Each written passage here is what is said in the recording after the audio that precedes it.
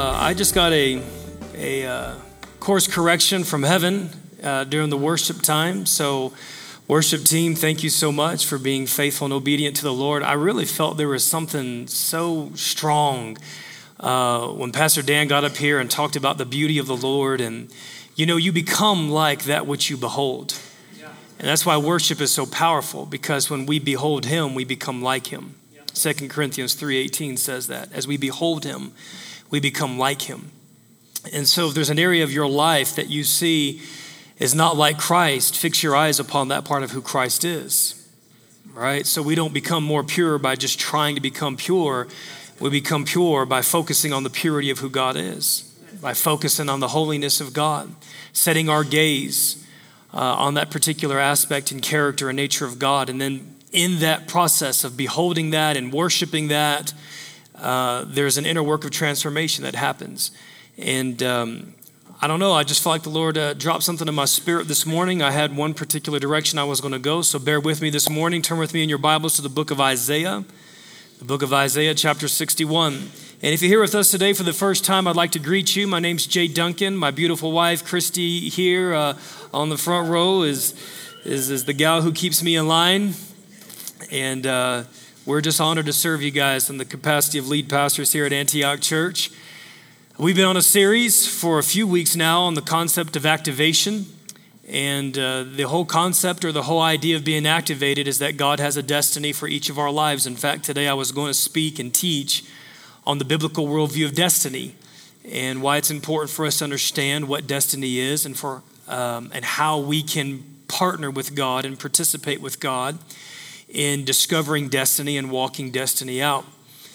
But it dawned on me as we were worshiping the Lord, and particularly as we were inviting the beauty of God to touch the places of our lives that are not as beautiful, it's difficult to become activated in areas of our life where there's brokenness. It's difficult for us to be activated where there are ashes in and of ourselves. And so in our activation series for the past 5 weeks, we've been speaking on vision. And vision is good, but if there's a place in our lives where there is shame or there's grief or there's a poverty of soul or a poverty of spirit, it's hard for us to capture the vision of the Lord. It's hard for us to dream with God. And at times in our journey, we have to be put back together by God before we can dream with God. How many of you guys are tracking with what I'm saying? We have to allow his wholeness to enter into us before we can see like he sees. And that's a very natural and normal part of the Christian life. I know that in some faith circles it's looked down upon if you acknowledge that you're going through a difficult time or that you are in a hardship or in a time of adversity or a season of struggle. But I want you to know that is a natural part of the Christian life. And in those moments, we have the opportunity where we can draw closer to who God is. Those moments provide opportunities for us to discover another facet of the character and the nature and the goodness of who God is.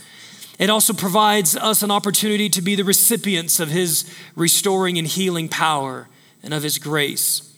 And so I want us to turn to Isaiah chapter 61, and we're going to unfold some things I believe is the assignment of the Lord for us this morning. Activation cannot happen without restoration.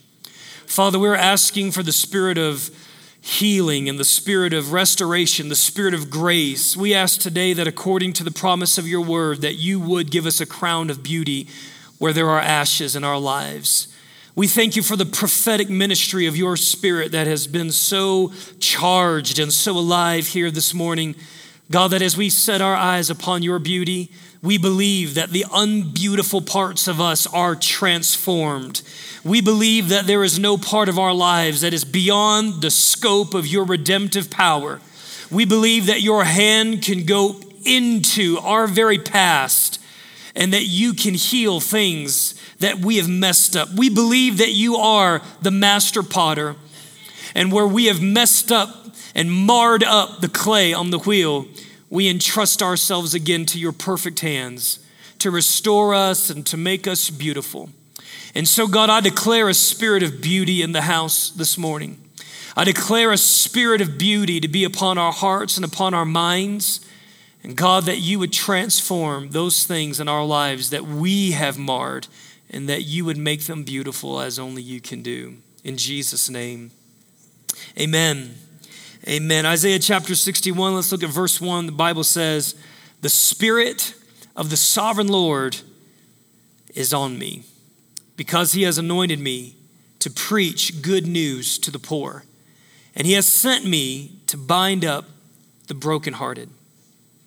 He has sent me to proclaim freedom for the captives and release from darkness for the prisoners, to proclaim the year of the Lord's favor and the day of vengeance of our God, to comfort all who mourn and provide for those who grieve in Zion, to bestow on them a crown of beauty instead of ashes, the oil of gladness instead of mourning, and a garment of praise instead of a spirit of despair." You can have a spirit of despair that comes upon you.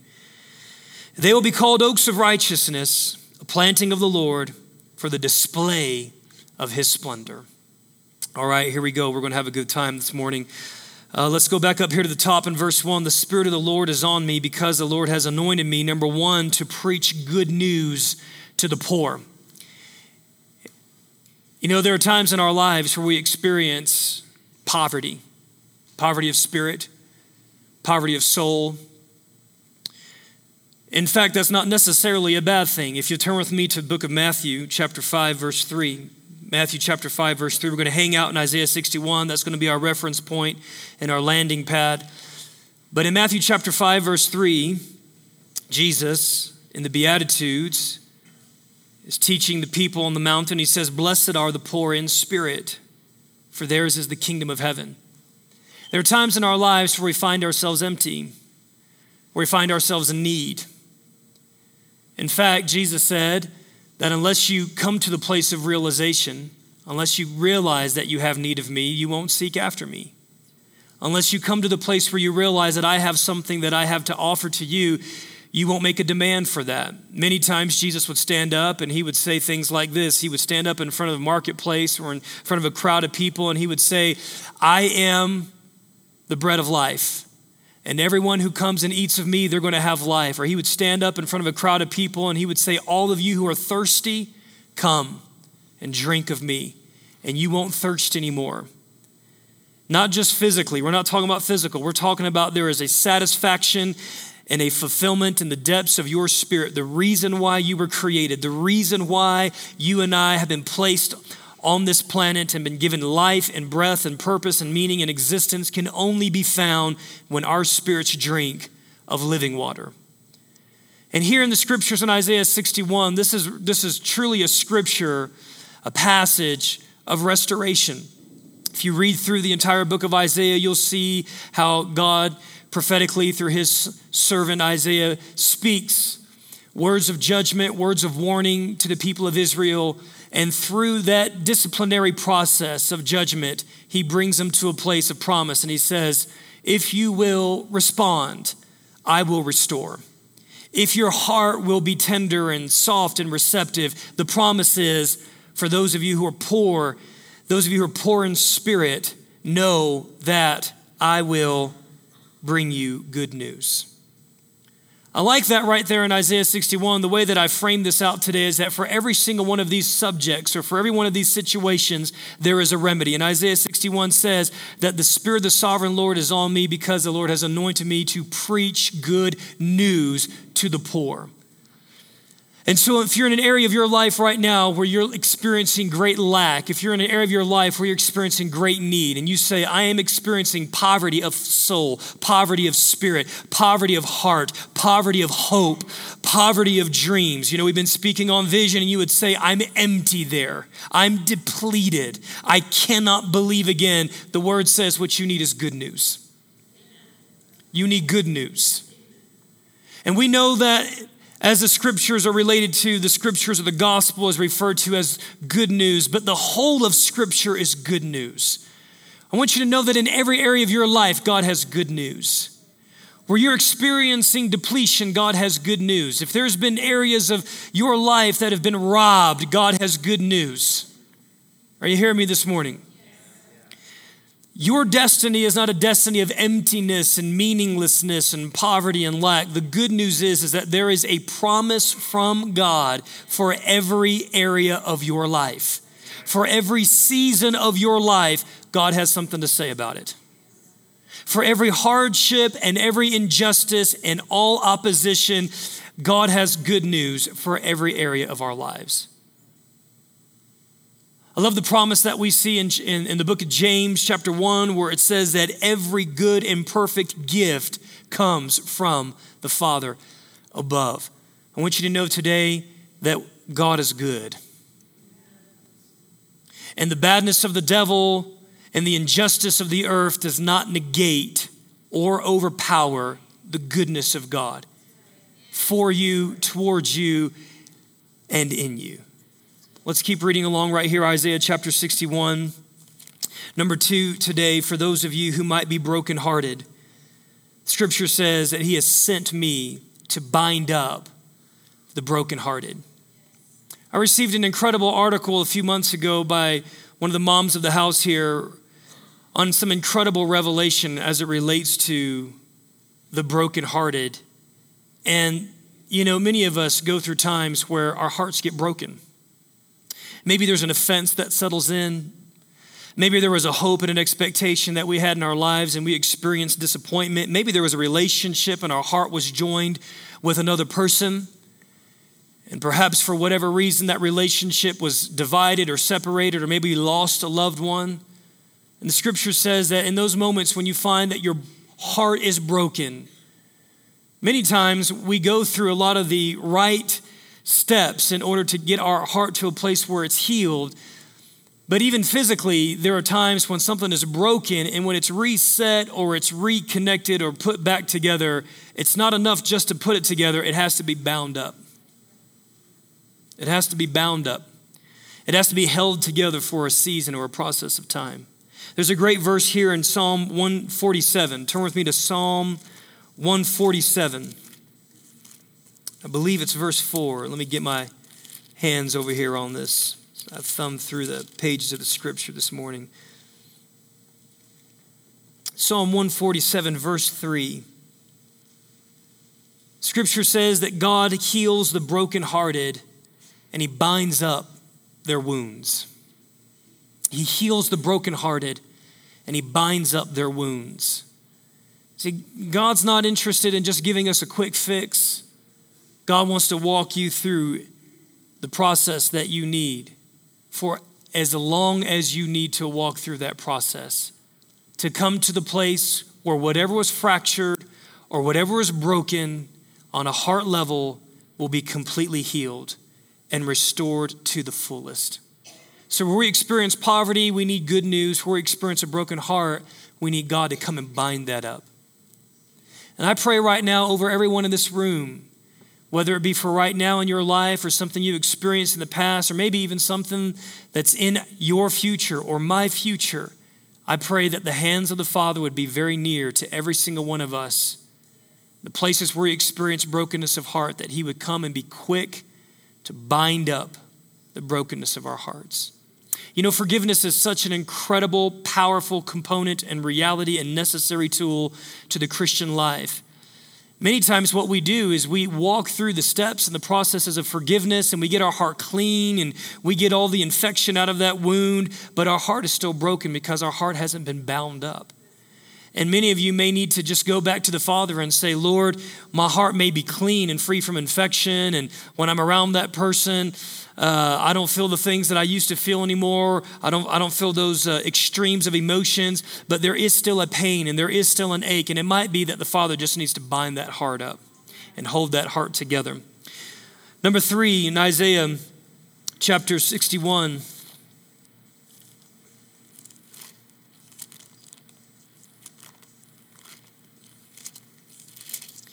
the Spirit of the Sovereign Lord is on me because he has anointed me to preach good news to the poor. He has sent me to bind up the brokenhearted. And number 3, to proclaim freedom for the captives. It's very difficult to operate as an activated one when we are also living in captivity. And I want you to know today that the promise of the Lord for you is that captivity does not have to be your story. Many times throughout the scriptures, there's so many stories on the personal levels, people like Joseph, down into the national level, people such as the children of Israel who found themselves in bondage and found themselves in captivity. You know, when you're in captivity, you don't have any rights. When you're in captivity, you don't experience the life and the freedom and the joy and the meaning and the purpose that God has created you to live with. Even if you wanted to do something different, you couldn't when you're living in captivity, when you're living in bondage to sin, when your emotions and your affections and your decisions are yoked together with certain things. That's why sin is one of those things in our lives that we must invite the power of God into our lives where sin is. Because sin is deceptive, and the very nature of sin is to hold you captive. That is its purpose.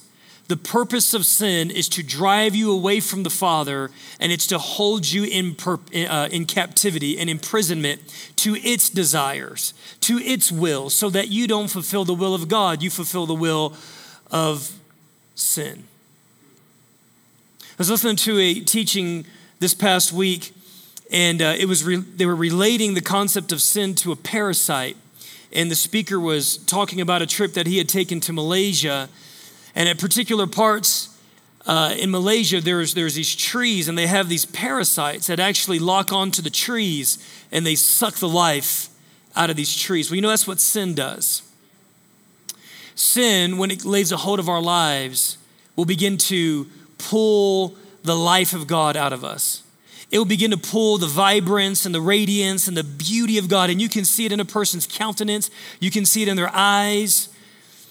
How many of you ever known somebody that maybe late in their life, they gave their lives to Christ, but sin had taken a toll on their lives, and they looked older than they actually were. They looked more tired. They looked more beat up. It's because sin sucks life out of us. It pulls life. Jesus said, I came to give life, and I came to give it overflowing. So anything that the enemy has taken, God can restore and he can fill back up. But you need to know that sin is designed to suck life out of you. Sin sucks. Quite literally. The book of Galatians chapter 5, verse 1, Paul says it like this. He says, it is for freedom. Can we just throw that up there, Jeff? Galatians chapter 5, verse 1. It is for freedom that Christ set you free. It is for freedom that Christ sets you free. And I know today what I'm doing is I'm hitting a broad stroke. I'm hitting a lot of things at the same time as it relates to being activated in the Lord today and our need to be restored before we can be activated. But I want you to know there are incredible tools, incredible resources, incredible ministries that are out there.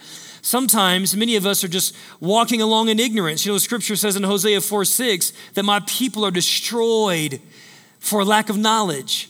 And if you don't know that you can be free, you won't take advantage of, you won't utilize the tools that are available for you to help move you into greater realms of freedom. I'll never forget as a young kid when I laid a hold of Neil Anderson's book on the bondage breaker.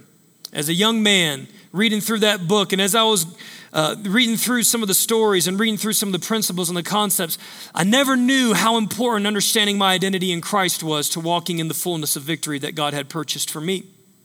Some of this stuff is not automatic.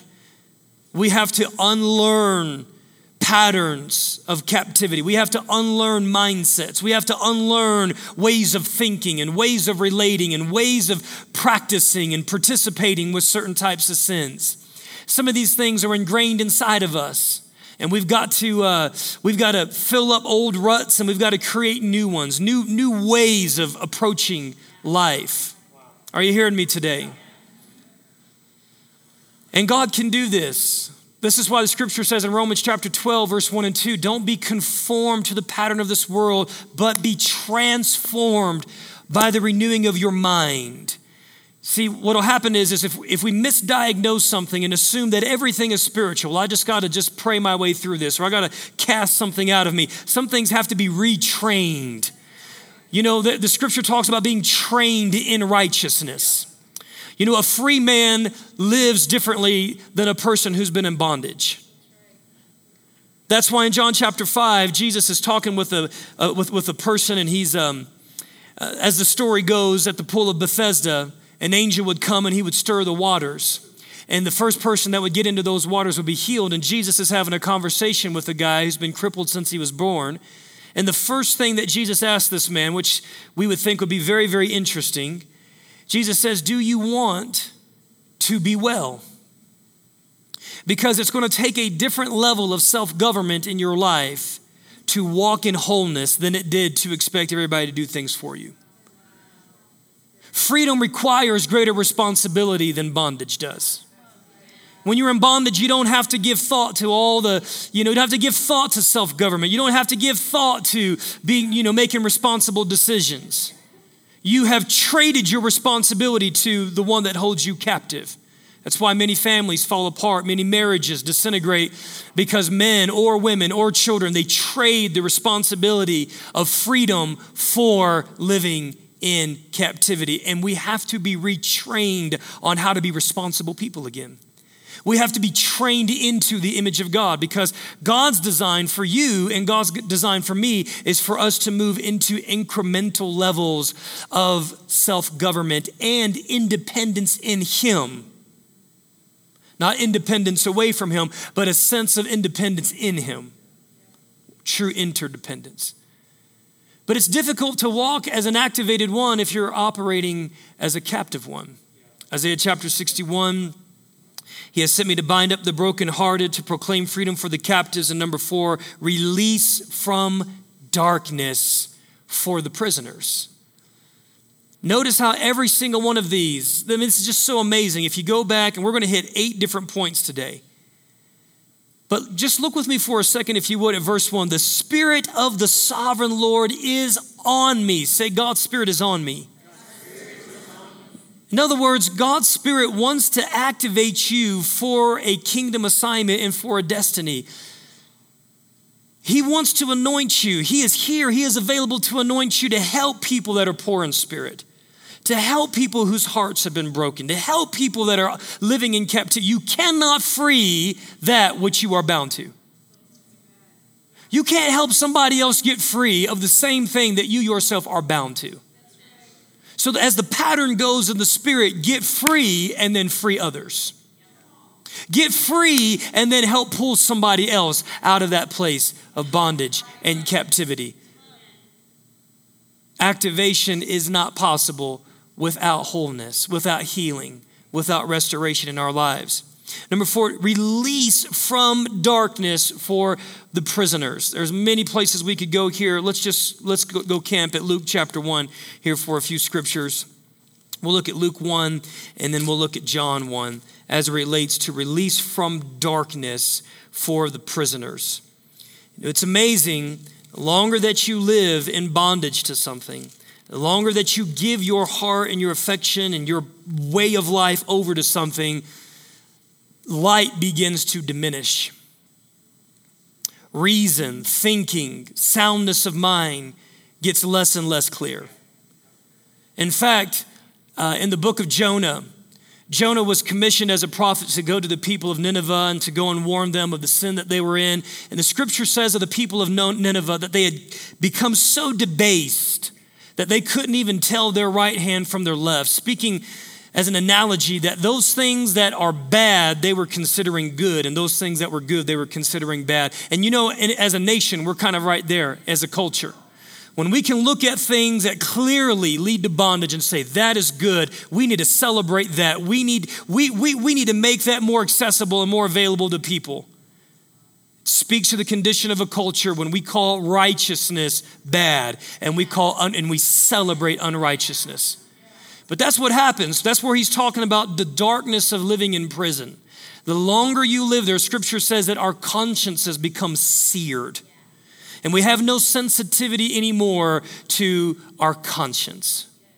We can look at that in Ephesians 4 if you want to on your own. Luke chapter 1, this is the prophet Zechariah. Actually, he's a priest functioning in a prophetic capacity in this verse. But in verse 78, I think we referenced this last week, if I'm not mistaken.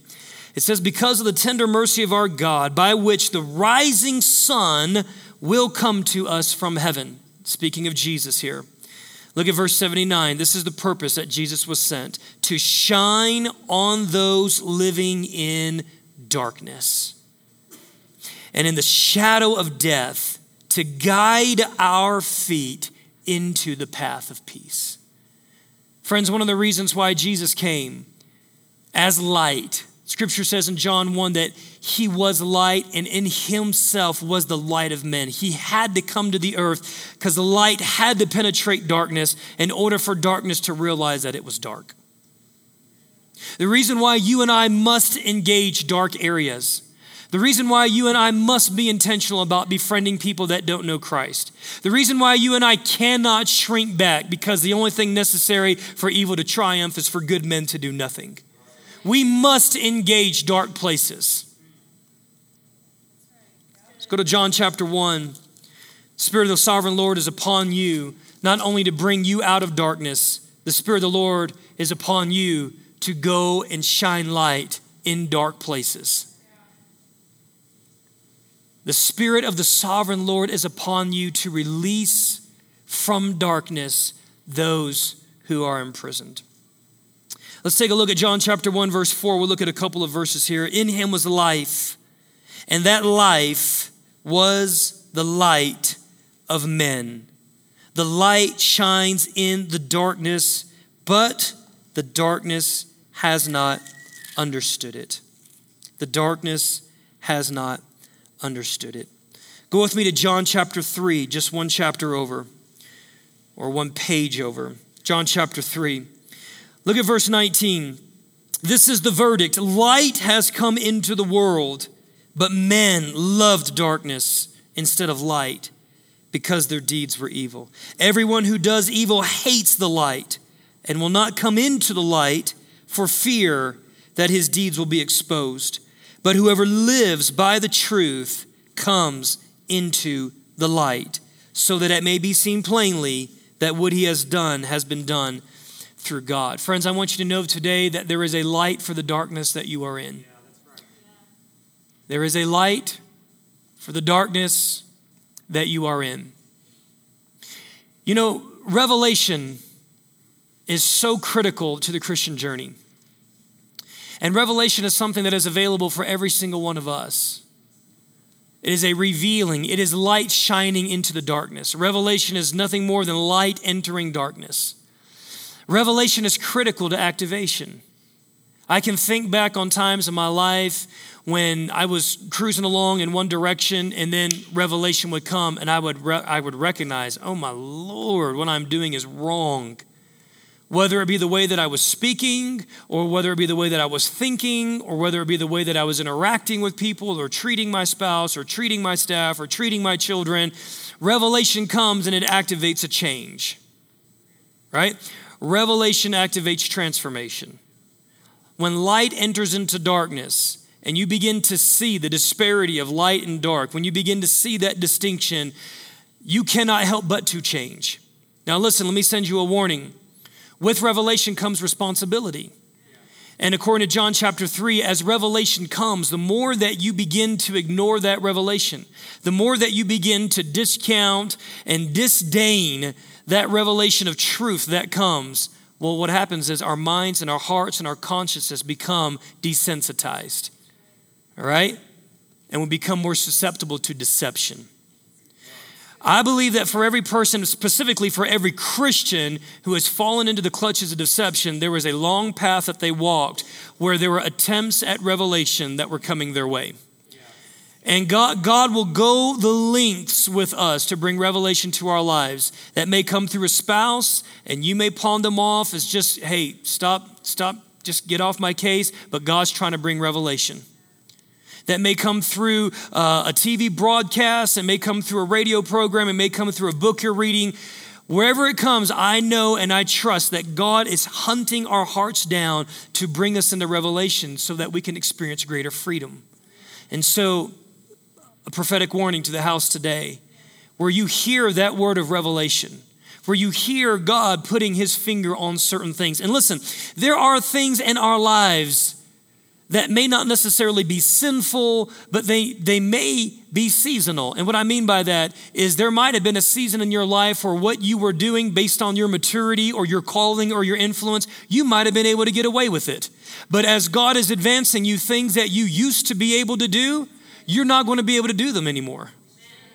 And that's between you and the Spirit of truth and the one who leads you and guides you into freedom. He might have said those movies at that season of your life, they were fine, but don't presume that because you could do that then at that place of maturity, you're at a different place now. And influence and authority and leadership and maturity, all of those have a bearing on those kind of things. People ask me my certain positions on certain gray areas, and essentially my position is very, very simple, and it's if it's going to cause my brother to stumble, I want no part with it. Because I recognize that there is a gift of influence, and I'll make decisions that I need to make, even if they're self-sacrificial decisions, in order for that influence in the lives of other people to be protected. So today you need to know that the good news is that God wants to release from darkness those that are living in prison. Number 5, we're going to look here at verse 3, Isaiah 61 verse 3. And provide for those who grieve in Zion. Provide for those who grieve. Grief is a very natural process when one experiences loss. I don't know if that's freeing for anybody here in this room, but I want to say it again. Grief is a very natural, and let me also say this, necessary process. It doesn't make you a superhero in the faith to lie to yourself and to deny the grieving process. It only prolongs the healing work of God. One of the first things I do when someone experiences loss in their lives or a death of a loved one, and I'm able to connect with them on the phone or connect with them in person, as I just pastorally, I say, it's so important that you grieve and you take time to grieve and you grieve with the Lord in a healthy manner. I mean, when we lose opportunities, when there are hopes and dreams that are inside of our heart for a certain opportunity and that opportunity is lost or thwarted, that hurts the heart. And it's natural and it's normal and it's necessary to grieve. Not to allow that grief to control your life or to shackle your life down, but here's what I presume, that when we deny grief, we open the door for grief to control us. We really do. But when you grieve with God, he walks you through that process. And that's where it says here in Isaiah 61, he says, I have anointed you and I am sending you to those that are grieving to provide for them. Whenever you lose something, you grieve. But in every loss, there is a provision that God has. And we're not talking about being coy. When God closes one door, he opens another. I mean, we're not talking about that. Okay? We're talking about getting the perspective of heaven. We're talking about getting the vantage point of God's perspective when there's loss. Because in Christ, anything that is lost, there is something that he can provide and something that he can restore. Will it be absolutely the same? Probably not. But every good and perfect gift that comes from God, it will be something that moves you forward in your journey in the Lord. Those of you who are grieving today, I want to give you good news.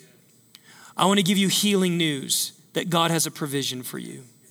In fact, if you're here right now and you would say, I am grieving, there is a lost opportunity, there was a loss of a hope, of a dream, of a relationship, of a loved one. If you wouldn't mind, just slip your hand up. I want to pray for you right now. Father, right now I pray for your provision. According to your word in Isaiah 61:3, that you would provide for those who grieve in Zion.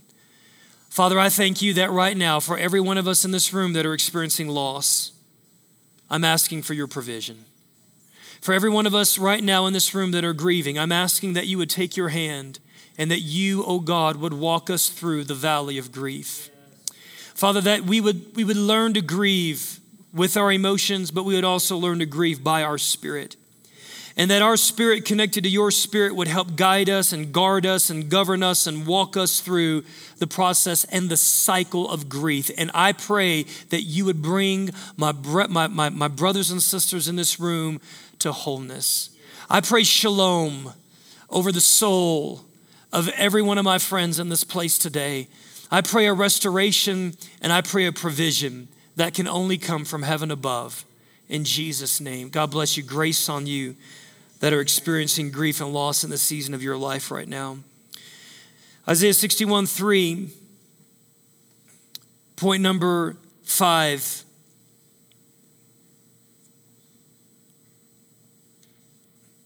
To proclaim freedom for the captives, release from darkness for the prisoners, and to comfort all who mourn. I think I skipped one there in verse 2. To comfort all who mourn. Number 5 is to comfort all who mourn. Turn with me to 2 Corinthians chapter 1. 2 Corinthians, the first chapter. My very first class in Intro to Pastoral Care in seminary many years ago, the very first day I walked in there, the dean of theology who was teaching the class at that time had us open up to 2 Corinthians chapter 1.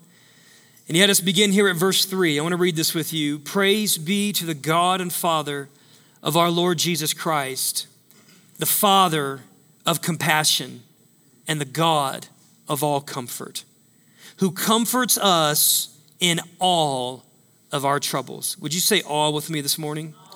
He comforts you in all of your troubles. I want to pause right there.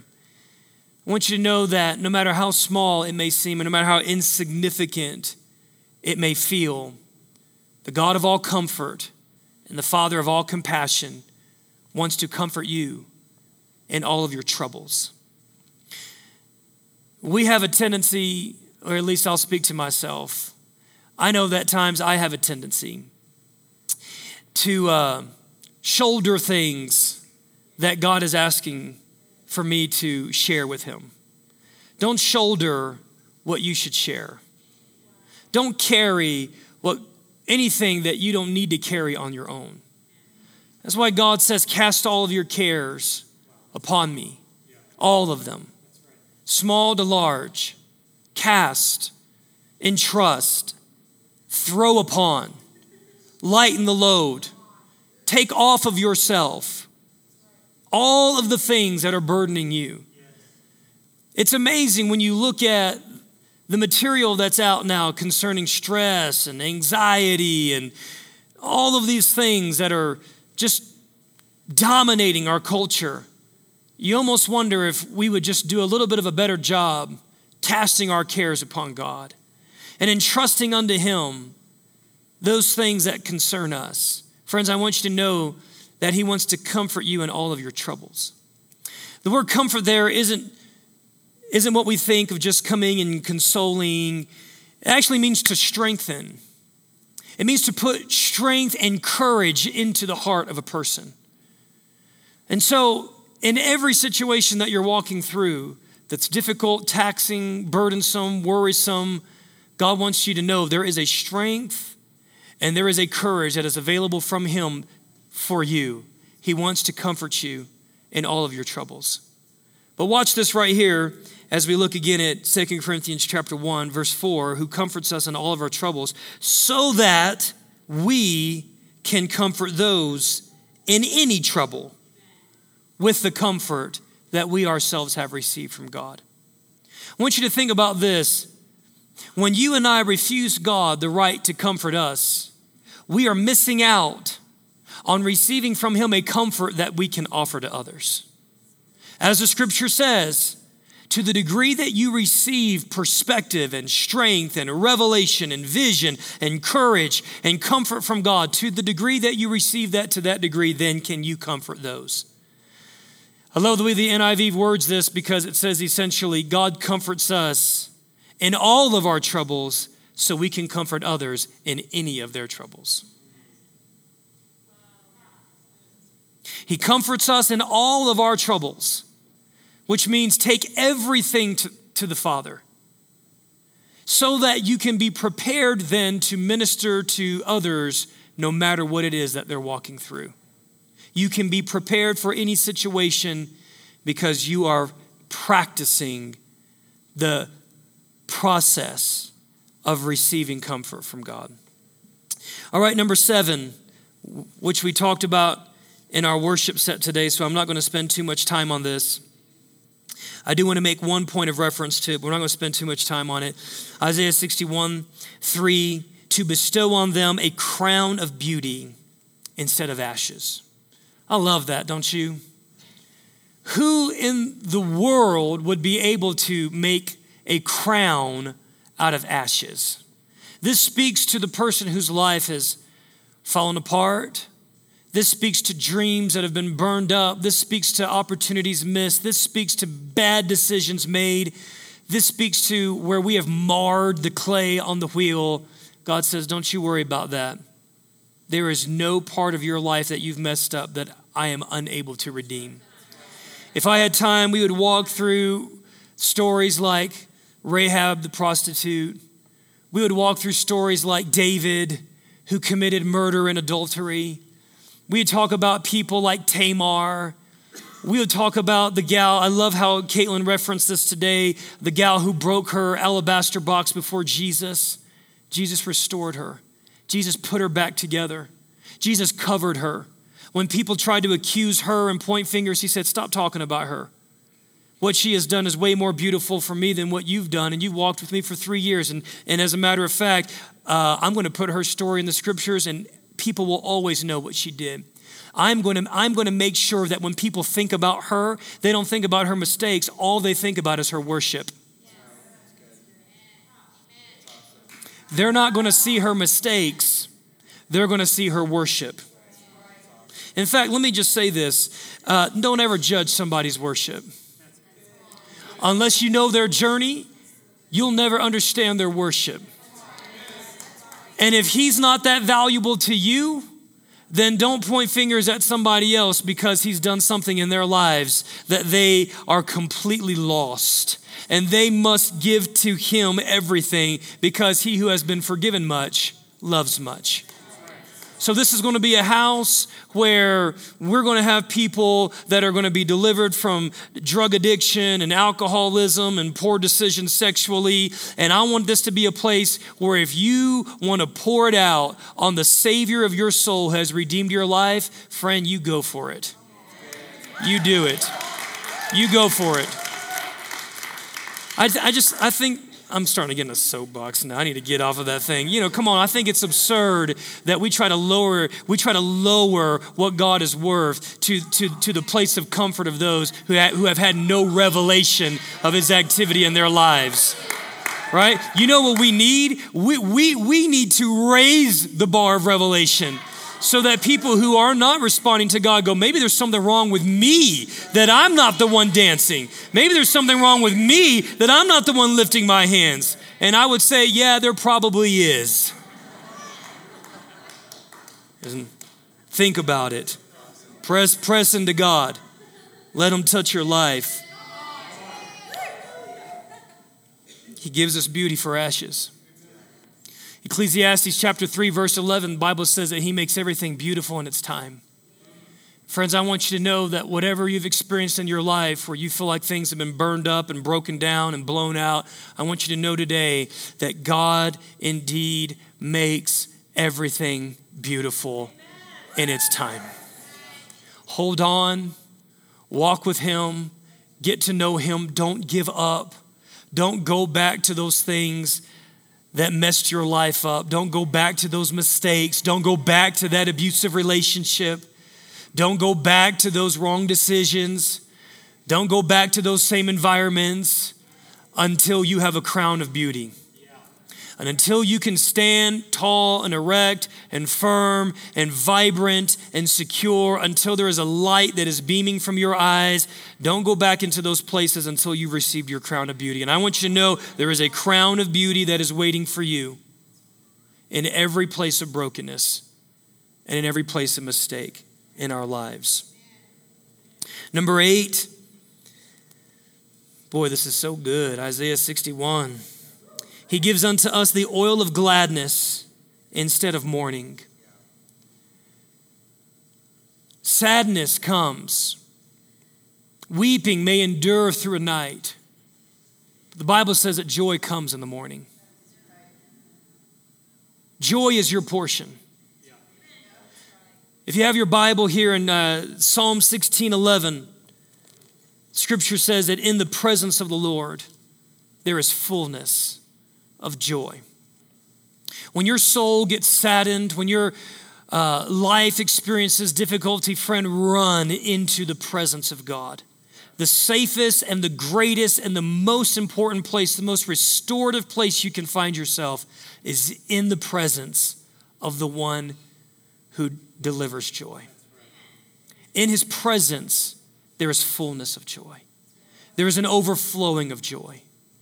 I do believe that there are very real, serious medical conditions in terms of depression, but there are also prescriptions for those that are experiencing difficult moments. And friends, it's called the Word of God, and it's called the presence of God, because it's in his presence that we get his perspective.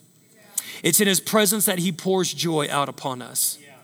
And so for those of you who are at a time of mourning right now, you're in a time of sadness, I want to say, hang in the presence of the Lord. You know, there have been times in my life where I couldn't do anything but just throw worship music on and just lay on the floor. I had no strength to raise my hands. I had no prayer to come out of my mouth. All I could do is sit and just say, God, cover me and watch over me and hide me in the presence of the Lord and fight my battles for me. You know, the scripture says, cling to the rock that is higher than I. It says, I have clung to the rock. Sometimes, you know, when the waves are crashing over you, all you can do is just hunker down and just lay a hold of that rock, and just, it will stop. The waves will stop. But if you let go, the waves will overtake you. Life can be overwhelming, but the scripture says, lay a hold of that rock. Christ is the rock. Lay a hold of the rock that is higher than every wave in your life. There is a gladness that is for you. It is your portion. It is your inheritance. You will smile again. I just declare over you, laughter will be your portion. That your latter years will be greater than your former years. That you can look upon what the cankerworm has stolen. You can look upon what the enemy has taken from you. And I declare that you will look upon those times of sadness in your life, and you will look with joy. And you will laugh. You will laugh at your enemies. You will laugh at your mistakes, because joy is your portion. And in closing here, Isaiah chapter 61 closes, and it says this. It says, I will give unto you a garment of praise instead of a spirit of despair. Caitlin, would you mind coming up real quick if you wouldn't mind doing that, please? I will give you a garment of praise. Some translations say instead of a spirit of heaviness, a garment of praise. There is a garment of praise. A garment of praise that is available for you. In fact, I would say this over you, Antioch Church, that part of the process, part of the switch that must be flipped in your life for activation to come is you must learn how to praise. Praise is critical to move you out of old seasons. Praise takes off of you the mourning, the sadness, the despair, the brokenheartedness. It takes that off of you. Praise is transformative. I will give you a garment of praise instead of a spirit of despair. How many of you have felt like either you're here right now or you've been in places of your life where you have felt hopeless, you have felt like you were in a place of despair? How many of you are here? Just throw your hands up. I want you to know that there is a praise that is available for you. Let me also say this. You need to understand this. There is a sacrifice of praise that can only be purchased in difficult seasons. I would almost venture to say that the price of your praise goes up to the degree of your difficulty. The price of your praise. You understand what I'm saying? The weight, the worth, the value it increases in value. If you would just stand with me to your feet. I sense in my heart there's a healing anointing. I sense there's a liberating deliverance anointing in this place. Dan, if you would, can you bring those words up to me? I'm just curious if some of those words might have.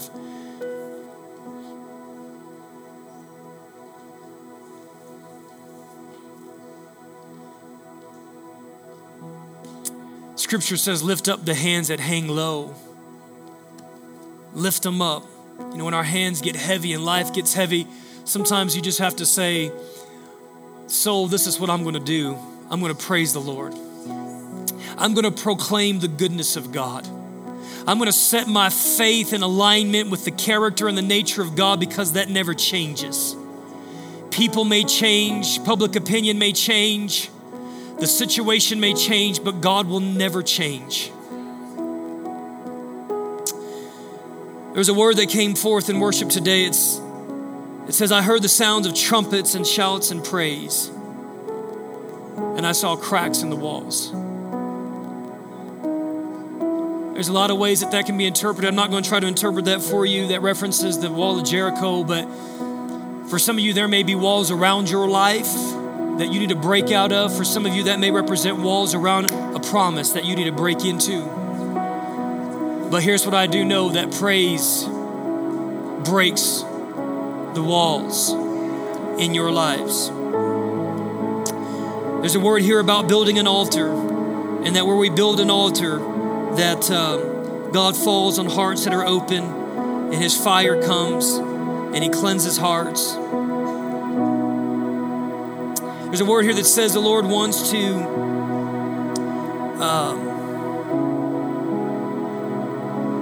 receive people into His family and break off isolation and loneliness. And there's a word here that speaks how humility will overcome pride in our lives.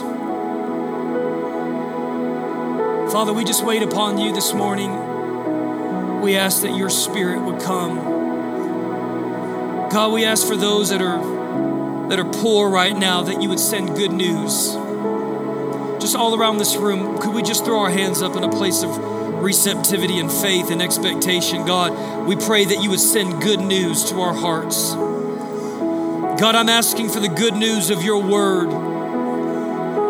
Every good and perfect gift that comes from You. God, we know that every promise in the word is yes and amen. That it is yes in Christ Jesus, and the amen is spoken by us. We say amen to the good news and the good word that You are sending to us. God, I'm asking that this week, even this week, that Antioch Church, as we find ourselves in Your word, as we find ourselves abiding and eating at the table of the bread of life, I'm asking today that good news would come to the poor this week. I'm asking that, God, that You would bind up the brokenhearted, that You would hold together the broken and fractured pieces, and that You, with the heat of Your love, You would cauterize, God. You would fuse together the broken pieces of our heart. God, I pray today freedom for the captives. I pray, God, that You would release from darkness those that are prisoners. I pray today for a comfort to come to those who mourn. I pray that You would make provision for those that are grieving. I pray for a crown of beauty. God, today we just say, have all of our ashes. Have all of our ashes, God. Have the ashes of our bad decisions. Have the ashes of our broken relationships. Have the ashes, God, and bring us a crown of beauty. God, I see angels right now just dropping crowns right now upon your head. Stand up tall, stand up firm. Angels are placing crowns on your head. You are royalty. You are royalty, son. You are beautiful, daughter. It's bringing gladness where there is mourning. I prophesy over you, Antioch Church, that a new measure and a new level of praise comes. And it drives away the spirit of depression and the spirit of despair and the spirit of heaviness and the spirit of hope deferred. God, I pray, let a surge of praise fill this house. Let a spirit of praise, let it come upon every house. Let it come upon every family. Let it fill every living room. God, we ask you for a new quality of praise, a new quality, God,